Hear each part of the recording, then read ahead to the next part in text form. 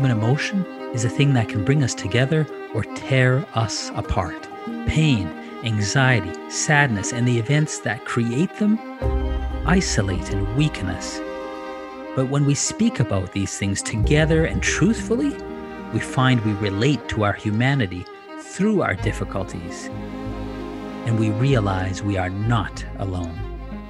In that, we find strength and the ability to not only change ourselves, but others, individuals, and even large groups.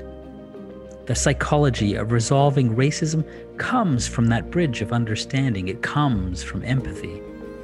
And in this way, we resolve racism, discrimination, and begin to stitch together what has been torn apart, our ability to connect with and work better with each other.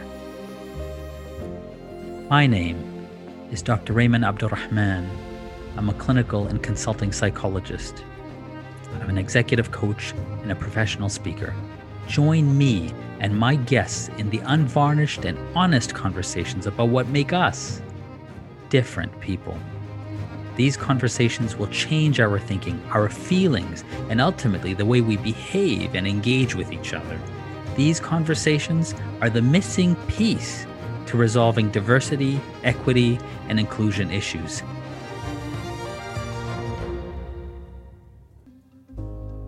This is the Different People Podcast.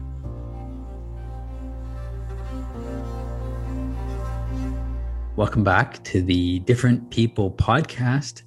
Today, we are in episode 9 of 10 episodes of season 3. So almost finished season 3. And today, who I have the pleasure to talk with is Sana Mahboob, Senior Communication Advisor of Western Economic Diversification Canada and Executive Board Member for the Association for Fundraising Professionals. With all that's happening in the world, in our country, in our continent, when it comes to issues tied to racism, the concept of communication is critical. And so it is a pleasure to have Sana with me today. So Sana, I've been asking people that I talk with how they identify. Now, this isn't typically a question most of us want to be talking about first thing, but I think in talking about our identity, our culture, and racism for the purpose of learning, this is a good question. So can I ask you how you identify? Absolutely. I identify as a Muslim female, Pakistani. I was born and partially raised over there, and I identify as Canadian as well. Wonderful. Very, very immigrant. Right. So tell me a little bit about how that identity has impacted you personally or professionally here. I thought we were going to start with easy questions, but okay, here we go. Here we go. So I think first and foremost, that identity has certainly molded me into the person that I am today. We moved over here to Canada, and I was 9, my brother was 10. For the longest time, my mother would refuse to speak English with us because she wanted to make sure that we would not forget our languages. And, she brought the Quran as well. So she would make sure we could still read Urdu and Arabic. And there was just this importance that my mom had, both my parents, but my mom particularly had, with making sure that we did not forget our culture, our religion. So that's how it started. And you don't necessarily have to worry about that when you're in a homogenized country where everybody around you majority around you is Pakistani and Muslim. So anyways, we moved over here. And then as I got older and I saw the world evolving around me, and perhaps maybe the most impactful was after 9/11, I saw how Muslims were being treated, how immigrants were being treated. I instantly knew that every action that I take, every step I take, it's going to be, if I do something negative, or if I lose my cool in something, it's going to be like, oh, look, that angry Muslim, or that immigrant, that's not how we do it in Canada or whatever. So that identity has shaped me in very, very positive ways. It also reminds me that I do need to be cautious and careful with everything I do, because I am not only representing myself and my family, I feel like I'm representing a culture. I'm representing my country with every step that I take. Hmm. That's a heavy burden to bear. Perhaps, yeah. Maybe you just become accustomed to it because the alternative would be to not have that, just throw caution to the wind, and Hmm. then suddenly you're a very bad representative of where you come from, of your family, or of your race or your religion. Why do you think that's so important, Sana? Why do I think it's important to be representative? Yeah. Why is it important to make sure that we are good representatives of our Well, communities? oh goodness, the stereotypes are out of control. And I mean, you know this. As a Muslim person, there's so many stereotypes around being, I don't know, it's like, oh, a poor suppressed Muslim woman. They're making you wear a hijab. I don't wear a hijab, but God knows I've heard the stories. Or the amount of quote unquote jokes that I've grown up around. Hmm. If I've said, it's like, oh, don't bomb us, right? And these are sometimes Uh, like your quote unquote, maybe not friends, because my friends would know better, but people around you who think they're being funny by making terrorist jokes. So yeah, I think it's just to make sure to not feed into the stereotypes is why I think it's so important to make sure we're good representatives. it's fascinating. You're telling me about your mother and how she wanted to make sure you had your language, your beliefs very well protected. It sounds protective, and it's interesting. It sounds to me like you're also being protective. Like I feel like people of color and cultural Canadians who come from cultural communities, I think you're right about this representation.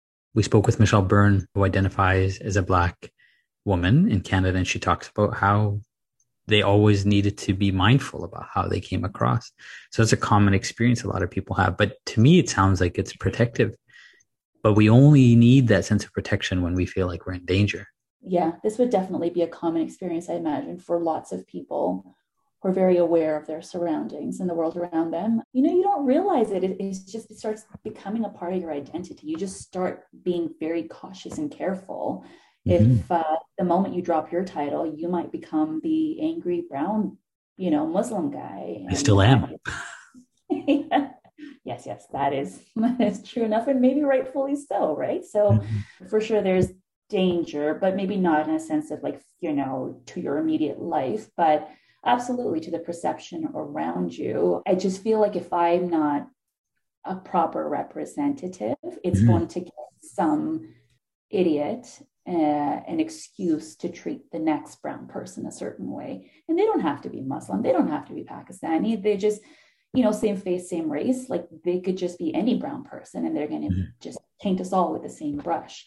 So it's not just being a representative for just Pakistani Muslims, Canadian immigrant. It's perhaps being a representative for everybody who may remotely look like me, Right. even if they're born right here in Winnipeg. Sana, I actually do think it impacts our life. I think the way we've looked at racism in the past is that we're looking at like hangings and burning crosses and residential schools. To me, I think racism has become much more sophisticated. It's actually the best kept secret, I think, in North America and the Western world.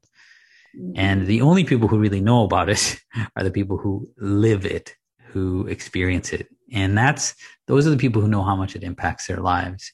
But I agree with you in the sense that we get used to it and we don't recognize how much it impacts our lives. But even the decisions we make of what stories we choose to share, how much we choose to speak up, whether we choose to take a day off, all of those things impact work, our I livelihood. do. And that is actually one of those basic needs. Basic human needs is that sense of safety, a sense of livelihood. So for us to thrive, we need that. And it becomes really hard to move ahead and to actually accept who we are. And so with all the protection, I think our parents, and my parents were the same too, very protective about language, culture, and faith. But it's almost like despite all their efforts, a lot of that gets undone. We go out into the world, and I don't know how you feel about this, but I know many immigrant children or children of immigrants will often feel their parents are heavy-handed, you know? You relate to that? Oh, goodness, of course. It's funny because it's true. You don't understand why, because all Yeah. you want to do is go, for a sleepover at like, a Yeah. girlfriend's house. All you want to do is like go out and come back, after sunset but I don't know why this is funny because yeah. So when we moved over here, it was my parents, my brother, it's a very small, tiny family. And then we were supposed to move back to Pakistan, like 3 years into Canada, get our citizenship, and just move back to Pakistan. And we didn't because, my mom was like, my kids are just, I don't even know, actually. I think she was more like, well, maybe you guys should finish high school over here and then we'll go back over there.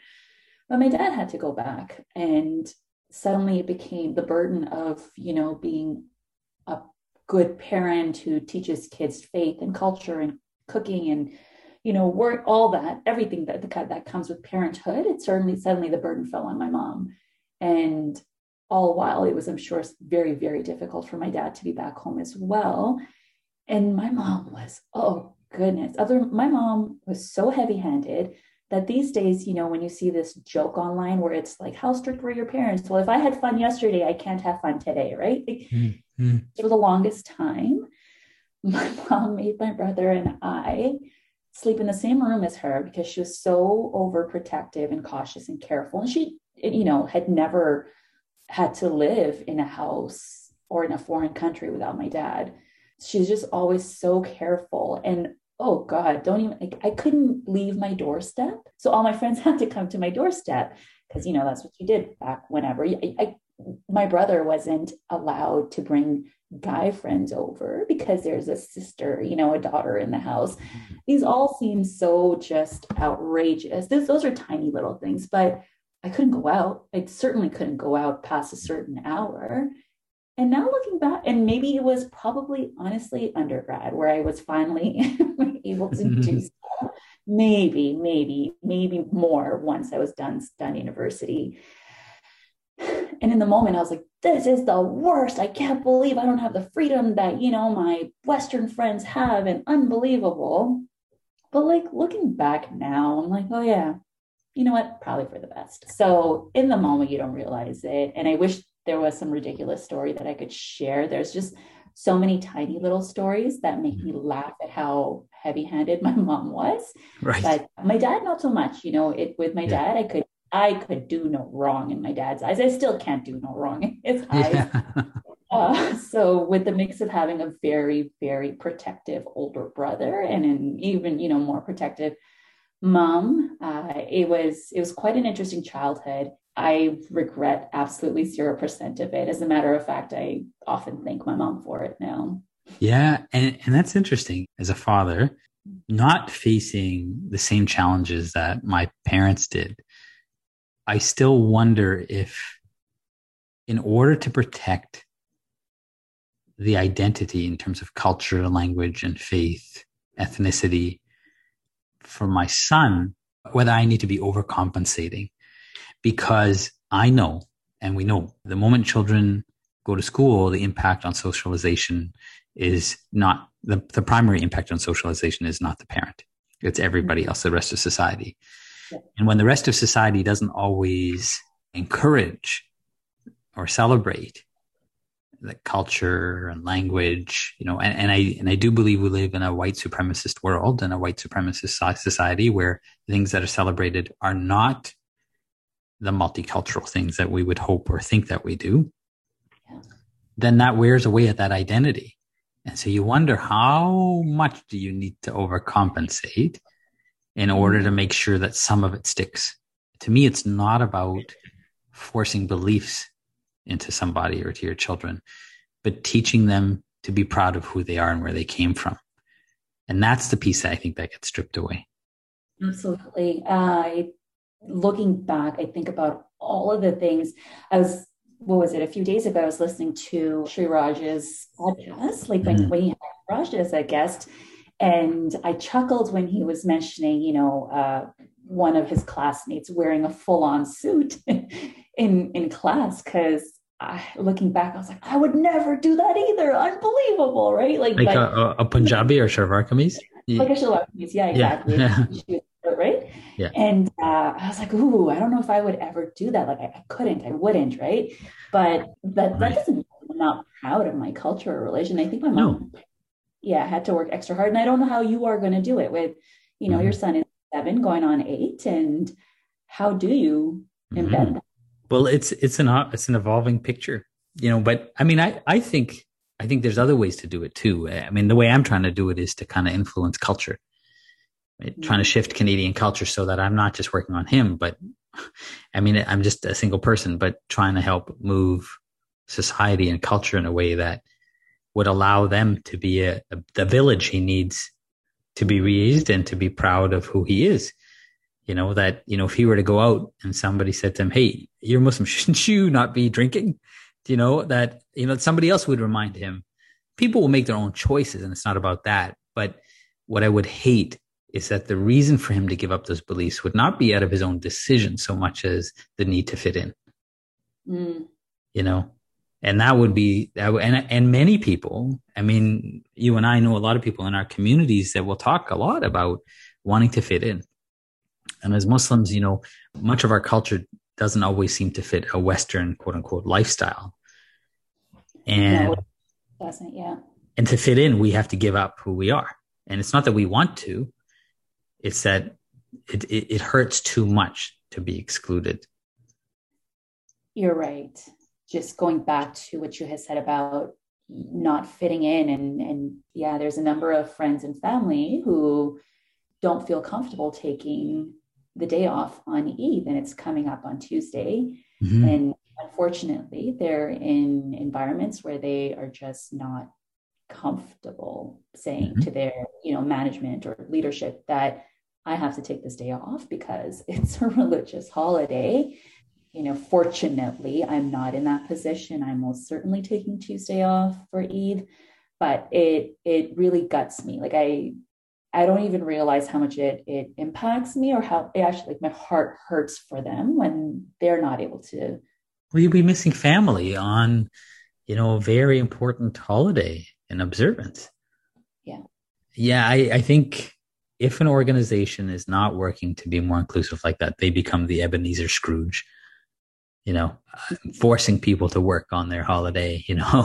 So, Sana, can we talk a little bit about stereotypes? Yes. So, you and I people would perceive both of us to be brown, and people would assume correctly that we're both Muslim if we talk about it publicly. What do you think impacts people assuming we're the same, like a monolith of some? Because I mean, you and I come from different countries. We have different cultural and ethnic heritages, and that impacts actually our practice as well too, faith and things like that. That even as Muslims, we're not always going to be convergent on how we interpret or practice certain things. What do you think contributes to why people push us all together into the same box? Lack of awareness, I would say, right? Mm. They would just paint us all again. We go back to painting everyone with the same brush. Oh, Abdul Rahman's Muslim, Sana's Muslim. They're the same people. The Uh, same we're, people. we're from, different continents and different, cultural experiences. So this is what happens when you don't celebrate everything, when you don't bring in cultures into a workplace or into a community, that you begin to paint everybody who looks the same with the same brush. Right. This is why it's so important to be an ambassador, not only just within your network, but if you're able to be an ambassador within your workplace, be an ambassador within your neighborhood, so people can start becoming more aware. None of us know what we don't know, but if we can do our part a little bit, and perhaps workplaces can do their part a little bit and celebrate everything, Yes. it would make a huge difference. Yeah. And my hope with that program was, I think people miss it. Well, I want to talk to you about getting it, the concept of getting it, because I'm not sure that people always get it. But my worry is that a lot of people, when they think about celebrating everything, it becomes a bit of a festival of cultures, and it becomes anthropological. Mm-hmm. It's just like, ooh, let's try your food. And that can be a little bit difficult. I mean, to me, that concept is not about an anthropological review of different cultural communities. It's about integrating those cultural practices the way those people would practice those things here into a part of Canadian culture. And that's not about bringing dishes in from home. It's the opposite of that. It's about making sure that the space is created, that holiday, any way that it's celebrated, can come forward. And what that does for me is when leaders step up to acknowledge and create space to celebrate everything, it allows people to feel comfortable to not just take the day off, but to articulate and to express how it is that they would choose to celebrate those days and express themselves culturally and ethnically. Like if we think about Christmas, there's so many different ways people celebrate Christmas, and there's room for that because that has been given space. Should you and I want to celebrate Eid, we don't have that same breadth of experience. We don't have that room to celebrate it the way that we would do it. We've all got to fall into line in this really stereotypical view of how they expect Muslims to be. But more so than that, it's not just a celebration. We have to fall into line of how they expect us as people of color and people from cultural communities to live. Mm-hmm. There's no room. And those stereotypes become really damaging because I think it impacts, like, you either have to be that stereotype or not that stereotype. There's no spectrum. You talked about in Pakistan how everybody or most people were Muslim and spoke a similar language. But even there, because so many people are from that, there's a spectrum, right? There's dialects, there's practices, some people practicing more, some people practicing less, some people wearing the hijab, some people not wearing the hijab. That's right. There is that spectrum. And I find here, when we don't create that space, we lose that spectrum. And we either have to act in the way they expect us to be immigrants, because we tie that culture to be, an immigrant culture, or we give up that and we're quote unquote Western. Right. For perhaps some of the listeners who may not have caught up on what Celebrate Everything is, right, that's exactly what it's meant to be. We're asked to bring our whole selves wherever we go. And guess what? That's a way of doing it. And perhaps after or at some point, Heather Iman, you can maybe touch on, like, if I was a workplace, if I was a boss at my workplace, what exactly would I just hand it to me on a silver platter? What exactly would I need to do to incorporate Celebrate Everything into my workplace for my team? The answer to that is basically that you need to integrate those holidays. And there's not as many as most people think. There's about 6 or 7 here in Canada that would umbrella all the different cultural and ethnic communities here in Canada. It's not just to offer people the day off with pay, in the same way you would, but to actually start to adopt those celebrations and those days themselves, and to move to the point where we're all taking those days off, that out of respect for those communities, that we are all acknowledging that. What that does, it's not just about the food that people get to bring to the office and have a potluck. And I want to talk about that in a bit, but it creates space for people to be who they are, because when people are marginalized, they don't have the strength to stand up and ask for what it is that they want, because they know that there's a lot of racism. The space isn't created. And, that just goes with family not being able to take days off. Yeah, absolutely. When it comes to, just the month of Ramadan, and I have to say, this last Eid, the amount of Eid Mubaraks I got from my workplace were I was overwhelmed and in love with every Eid Mubarak that popped up, like at the corner with my team's message or in my inbox. Like that's, I wasn't expecting it, right? But it came, and it was absolutely lovely. And perhaps I've been, at previous jobs, I've been so beat up with lack of culture. I don't even know if that's I don't even know how to express fully without getting angry about it, right? It was just Christmas and that's at the end, or maybe Thanksgiving, I guess, and Easter, and that's it. Nothing more, nothing else. It's suck it up, the end. And, even at the previous job, I was a little uncomfortable with, okay, Eid is coming up. And for so many years, I would go to it because, at the convention center, we'd have Eid prayers. I would go to the convention center and then I would rush to work. And I am Mm. so irritated at just even saying that out loud. Like, why did I not put my foot down? Why did I think that this meeting was so, or, whatever the rest of the day meetings were, they're so important, which clearly they were not. Why did I feel the need to leave my family, my parents, who, love celebrating with us? Why did I feel the need to leave my community, leave my celebration, and like change one time in the car to get back to work? Right? Like, Mm.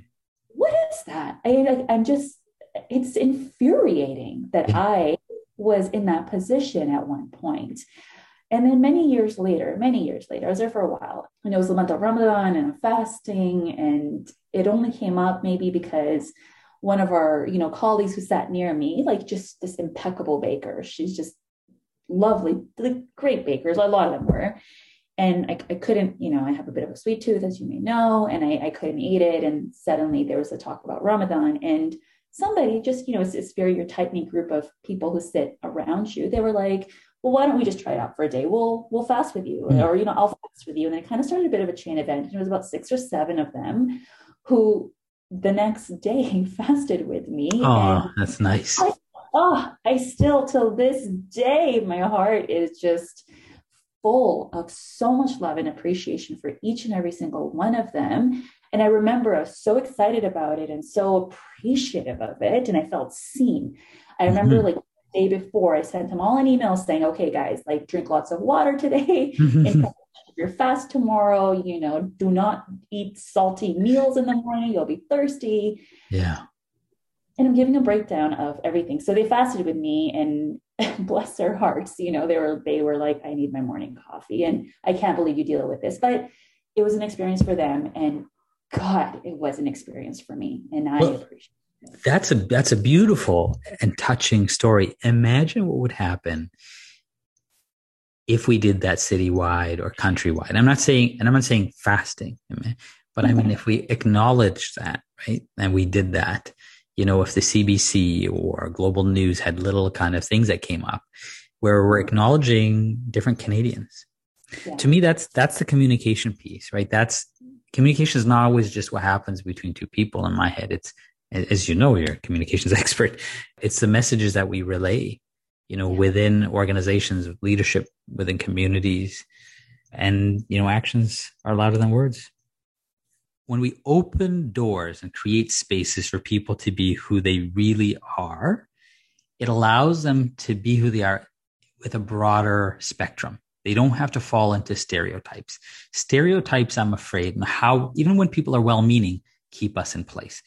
And my reference point for that is how baklava can be racist. And not baklava itself, but the perception of baklava. So I recently posted a photograph of me carrying home some local Manitoba butter, claiming it was my post-workout meal. That butter was actually for the baklava that I was going to be making for Eid that's coming up in a few days from this recording. Now, because I'm quote unquote brown, because I have an Arab name, because some of my lineage, people would know this, is Arab, people automatically assume that because baklava is foreign and I am thereby foreign, that I'm making a cultural dish belonging to my community. And it's not my cultural dish. yeah, My cultural dish of what we would normally make on Eid is cake because I come from a colonized country and it's become a part of the culture. That I can make really well. I'm not making that. Or maybe kalimati, as some Arab people would know, would be lukmatul qadi. And I don't know how to make that fancy dish. My mother does. But I like baklava because it's amazing. And but how do we get people out of thinking that I am one and the same from that community? And it's only with the expression of that space, the expression of who we are, being able to have that space, that those conversations can happen and people can understand that I'm making baklava because I'm a bakery snob, not necessarily because I'm brown. right, right. How do we get people out of that? Um, so I know that you're making baklava because you're a bakery snob, right? Yes. I know that. I know you're getting local butter because you're a bakery snob. I know that because we're friends, right? Because we have an open line of communication.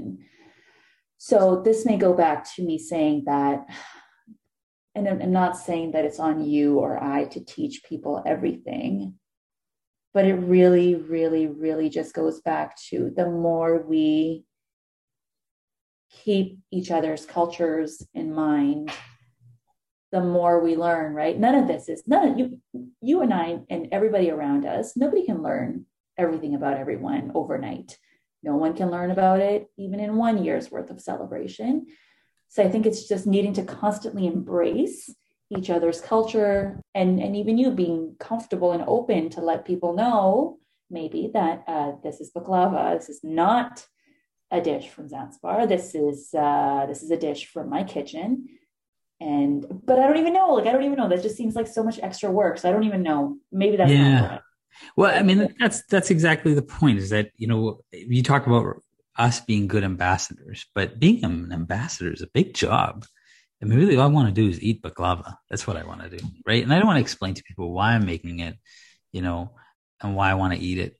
I don't want to explain to them my history. It's a big burden. But as you said, when it becomes a part of our culture for us to be able to have ongoing experiences, those messages get communicated, and that's what we need to do. And then the burden of ambassadorship doesn't fall on a single one of us.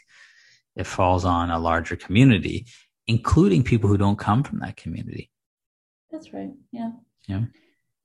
Yeah. And I think the more we do that, the more it's going to become comfortable for those of our friends and families who don't feel comfortable expressing it. They're going to see people in the community embracing it, and they're going to say, okay, now I feel comfortable taking a day off for Eid. Now I feel comfortable sharing my story. Now I feel comfortable being in my own skin. That's why it's important. And this is why I'm so loud, online about certain cultural things. This is why none of my social media accounts are private, right?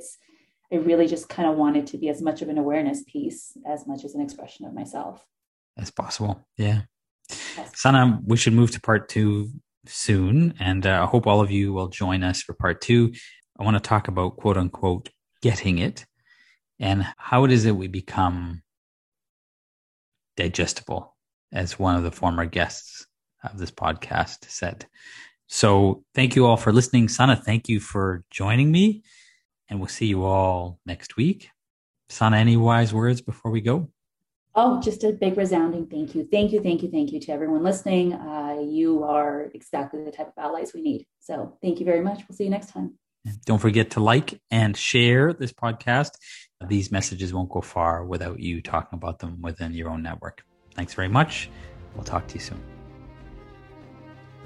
Thank you for sitting with us through this conversation. The Different People podcast was made possible through collaborations with committed and talented individuals. This includes post-production by JonathanLay.net, graphics and web design by Mukhtar Jundi of MJ Designs, and of course, the wonderful guests that make these conversations about diversity, equity, and inclusion possible. If you'd like to learn more about myself, my work as an executive coach and professional speaker, and an expert on diversity, equity, and inclusion, visit leadwithdiversity.com.